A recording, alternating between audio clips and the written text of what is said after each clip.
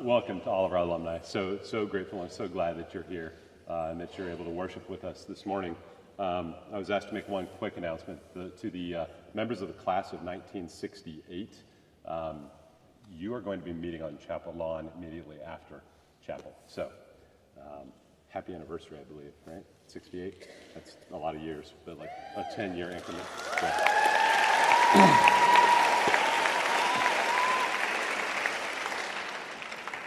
So Pastor Joe Novenson was here a couple of weeks ago in chapel.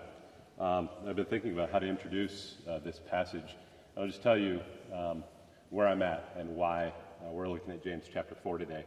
Pastor Novenson talked about the gospel, and he talked about our greatest pitfall is apathy, about holding on to the gospel and letting it sit inside of us. But then letting it grow cold. And as we are assaulted, if you will, by the world, as we live in a culture that seeks to honor and uplift self and not Jesus Christ, I was deeply cut to the quick. And the Holy Spirit of God has been challenging me and calling me into deeper relationship with Him. He has been convicting me and giving me a desire in my heart to know Him better and to know His Word better. And this is the passage that I've been sitting in lately. It's James chapter 4. It's a short passage, but it's a powerful and beautiful passage. It starts, I've got a whole bunch of stuff here. It starts with a word that oftentimes conjures up hard things for people. It starts with submit. Submit yourselves then to God. And the context that James is writing in, James is writing to Christians. He's writing to believers, people who profess faith in the risen Christ. But they're having troubles within the church. They're fighting and they're quarreling. They are dealing with selfish ambition, and they are living lives that are focused on self, and they are living as lovers of the world and professors of Christ. And James says to them, here's how you are supposed to live as believers. Submit yourselves to God. And when we talk about submission, for me that's kind of a hard word. I've never been good at submitting. But we look to our King, and we look to Jesus and His example of submission, who lived a life of submission far beyond what I think we could even get our minds around.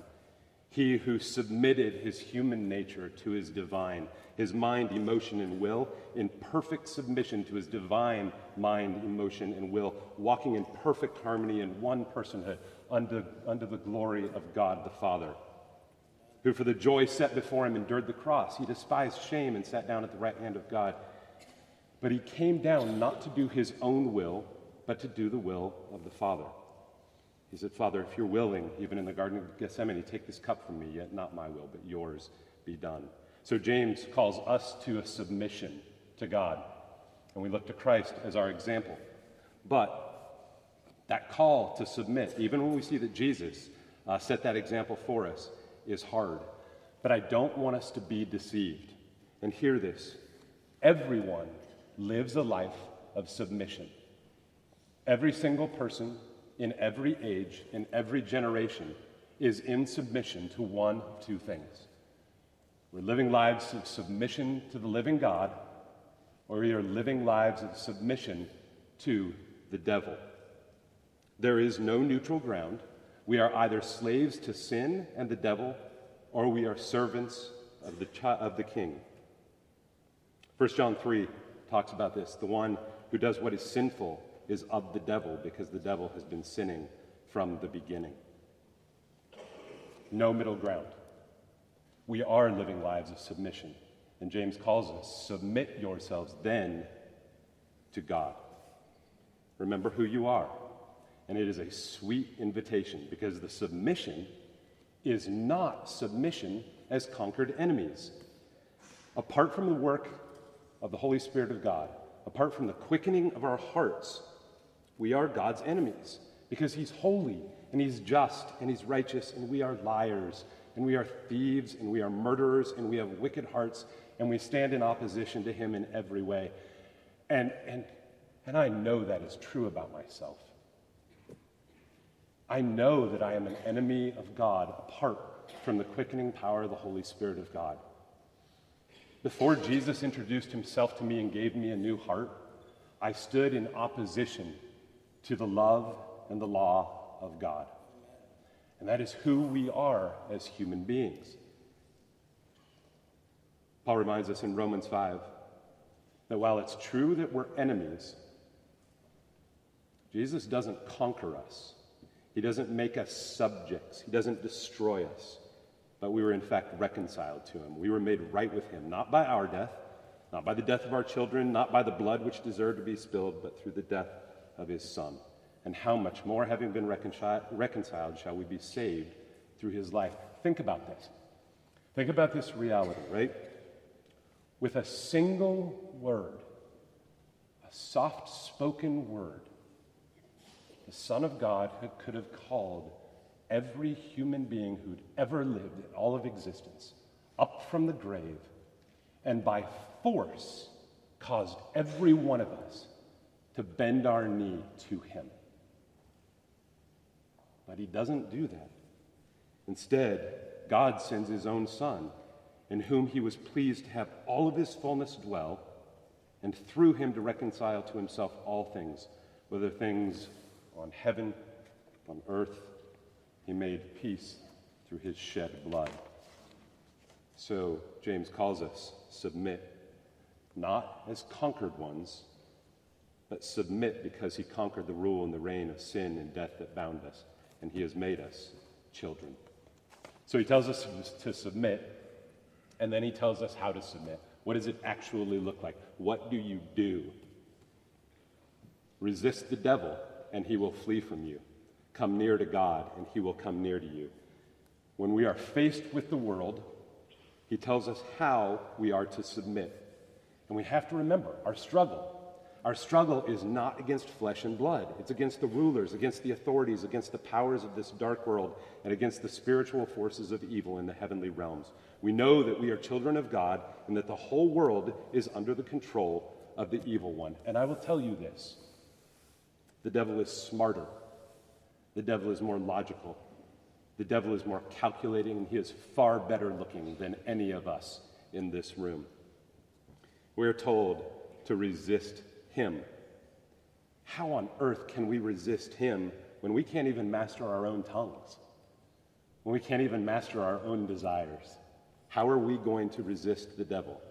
And again, we follow the example of Jesus. When he was tempted in the wilderness by the devil, he at every turn spoke the promises of God that were found in Scripture. He recited Scripture to the devil. And the devil laid before him real, honest temptations, things that tempted him. But at every turn, he came back to the devil with Scripture. It is written, man shall not live on bread alone, but by every word that proceeds out of the mouth of God. It is written, you shall not put the Lord your God to the test. Depart, Satan, for it is written, you shall worship the Lord your God and serve him only. Then the devil left him. Jesus answered Satan at every temptation with Scripture, with the promises and the words of God. And if we have any hope at all that we are going to resist the devil, we have to be people of the Word. We have to be reading. We have to be memorizing. We have to be meditating so that it is what we think and live and chew and breathe. Because what we think on will shape our affections, which will direct our desires, which will direct our actions. And that is Jonathan Edwards. Resist the devil and he will flee from us as he fled from Jesus in the wilderness. And then you've got this beautiful picture. Look at this. Resist the devil and the devil flees. But then the promise is come near to God and he comes near to us. How amazing is that? Come near to God, and he will come near to you. But the question, again, how do you do it, right? How do we actually come near to God? It's not some arbitrary statement. It's not ethereal and kind of out there. We follow, again, the example of our Christ. We follow the example of Jesus. Jesus drew into the Father in prayer, He went away to be alone with the Father, in knowledge of the Word, in proclamation of the Word, in loving others, in fellowship, and in community. We have the ordinary means of grace where we get to sit under the read and the preached Word of God, where we get to partake of the sacraments. But it is essential that the Word dwells richly within us, that we know God's Word, that we know His teaching, that we know His revelation, that we can understand and know the character and the offices and the person and the work of Jesus Christ.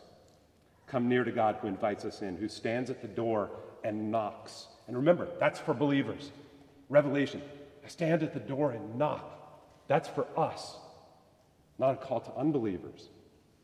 Come near to God and He will be gracious and come near to you. And how beautiful and stunning is that? So many times early in my Christian life, I would pray that I could just have one vision, or I could see a miracle, that my faith would be bolstered if I had some kind of tangible, visible proof. But God here offers something far greater. He says, you don't need to see me.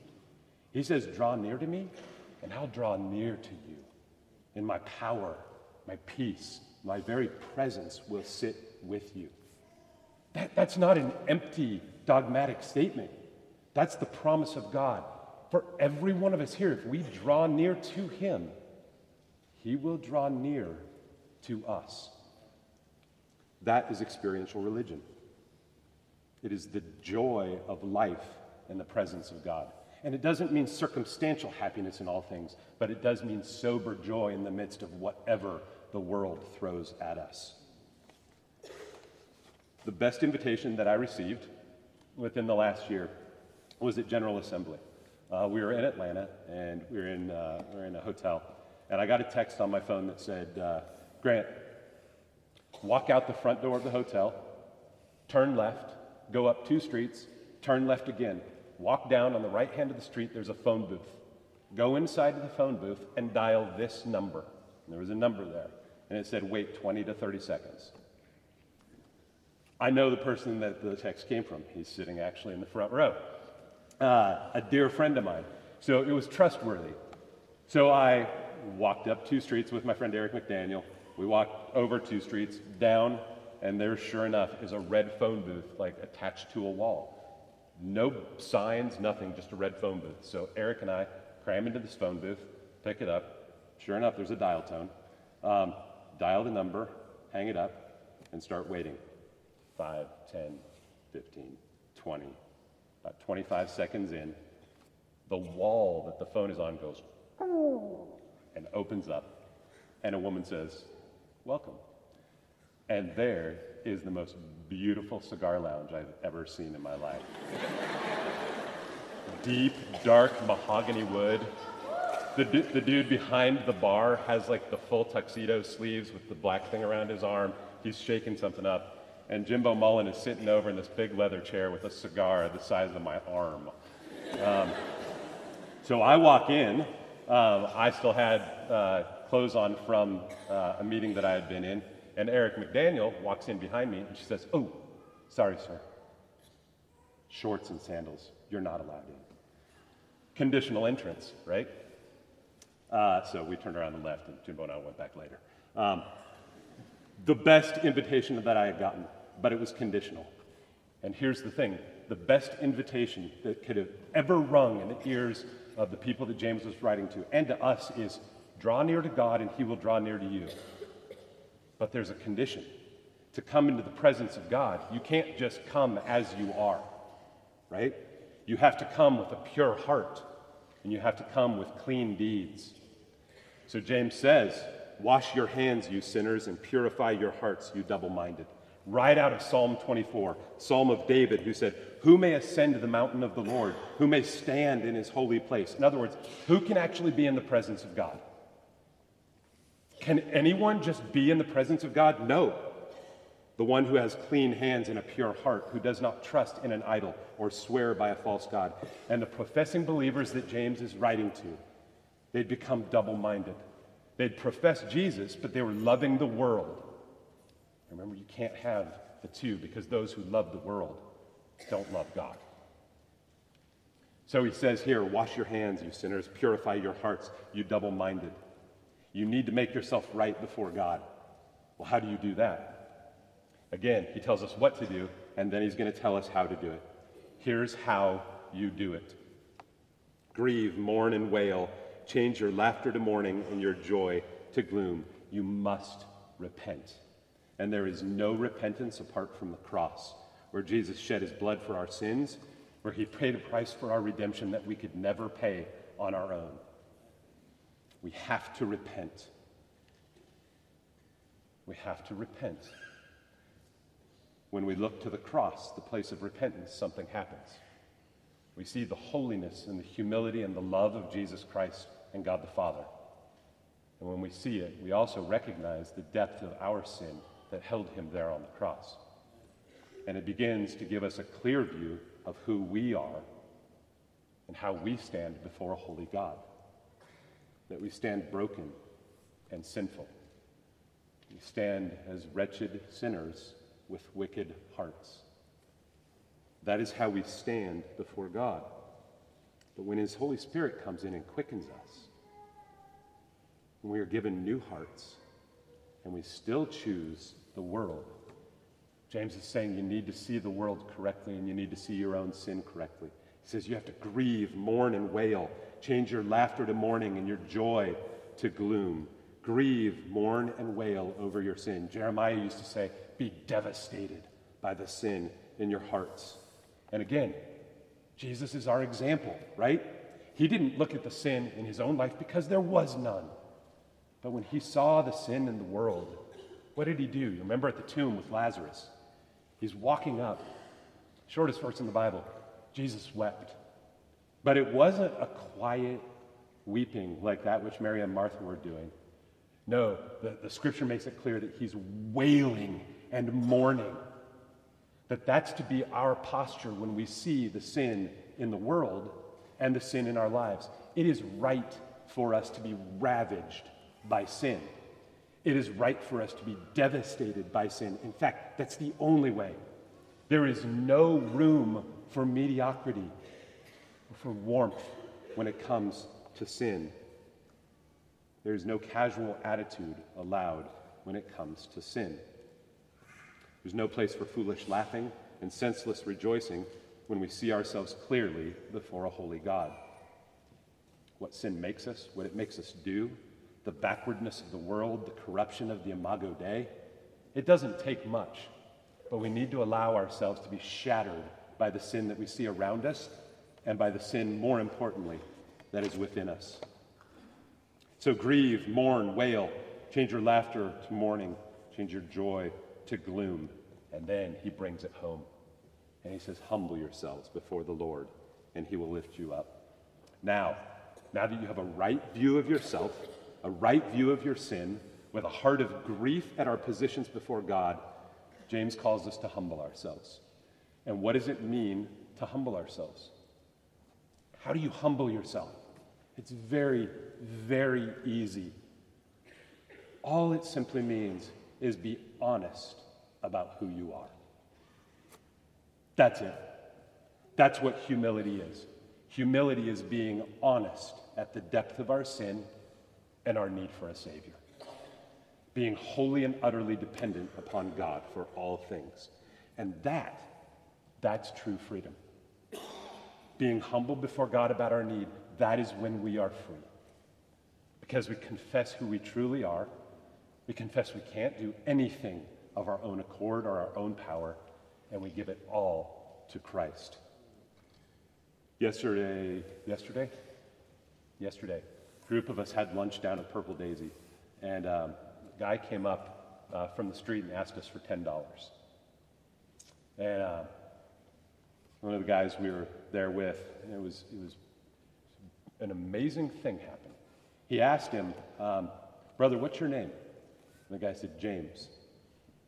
And a friend said, James, if you died today and you stood before the throne of God and God asked you why he should let you into his eternal kingdom, what would you say? And James said, well, because I'm a good person and I do good things. This is almost word for word exact quote.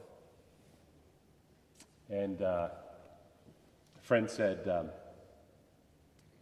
James, have you ever told a lie? I said, no, sir, I haven't.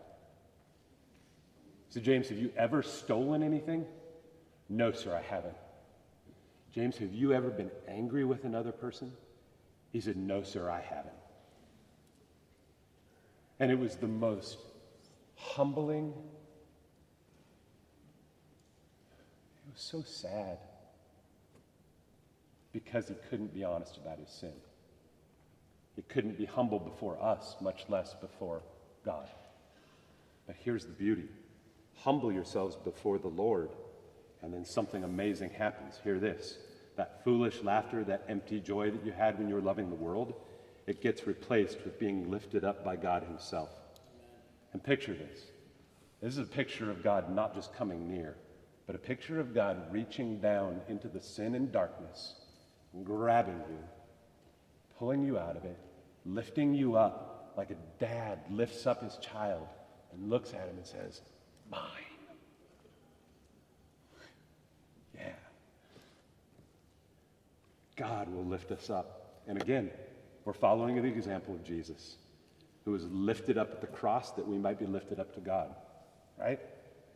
He was lifted up from the grave that we might be lifted up into the hope of the resurrection of the dead.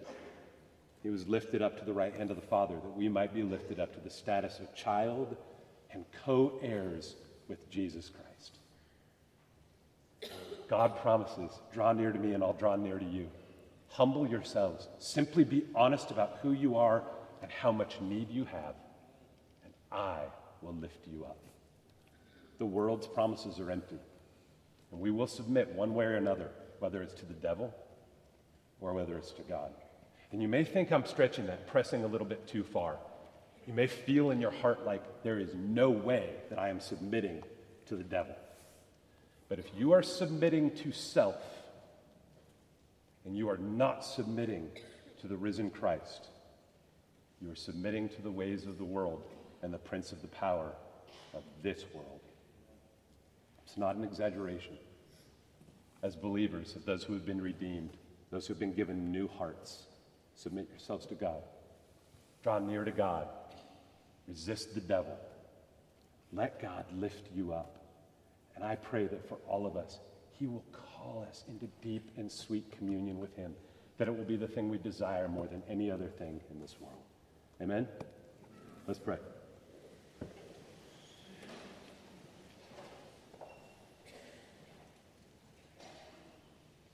Father God, I thank you that you take broken vessels and that you use us, that you give us words to speak, words that pale in comparison to the perfect revelation of you in your holy word. Father, I pray that the words spoken this morning will be your words, that your work will be done through them. Let anything that came of my power fall like ash to the ground. But I pray, Father, that your words will reach deeply into our hearts, will call us deeply to you. Help us, Lord, to be people who submit, that we might be lifted up.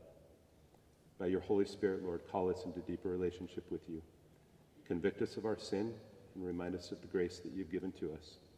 Be with us by your power, we pray. In the name of Jesus and by his Holy Spirit. Amen. Please stand. We're going to sing All for Jesus, and Jane is going to rock it on the organ. I don't sing well, so if you turn my mic off, that'd be great. Somebody told me that you need to be able to see when to start, so I'll do that.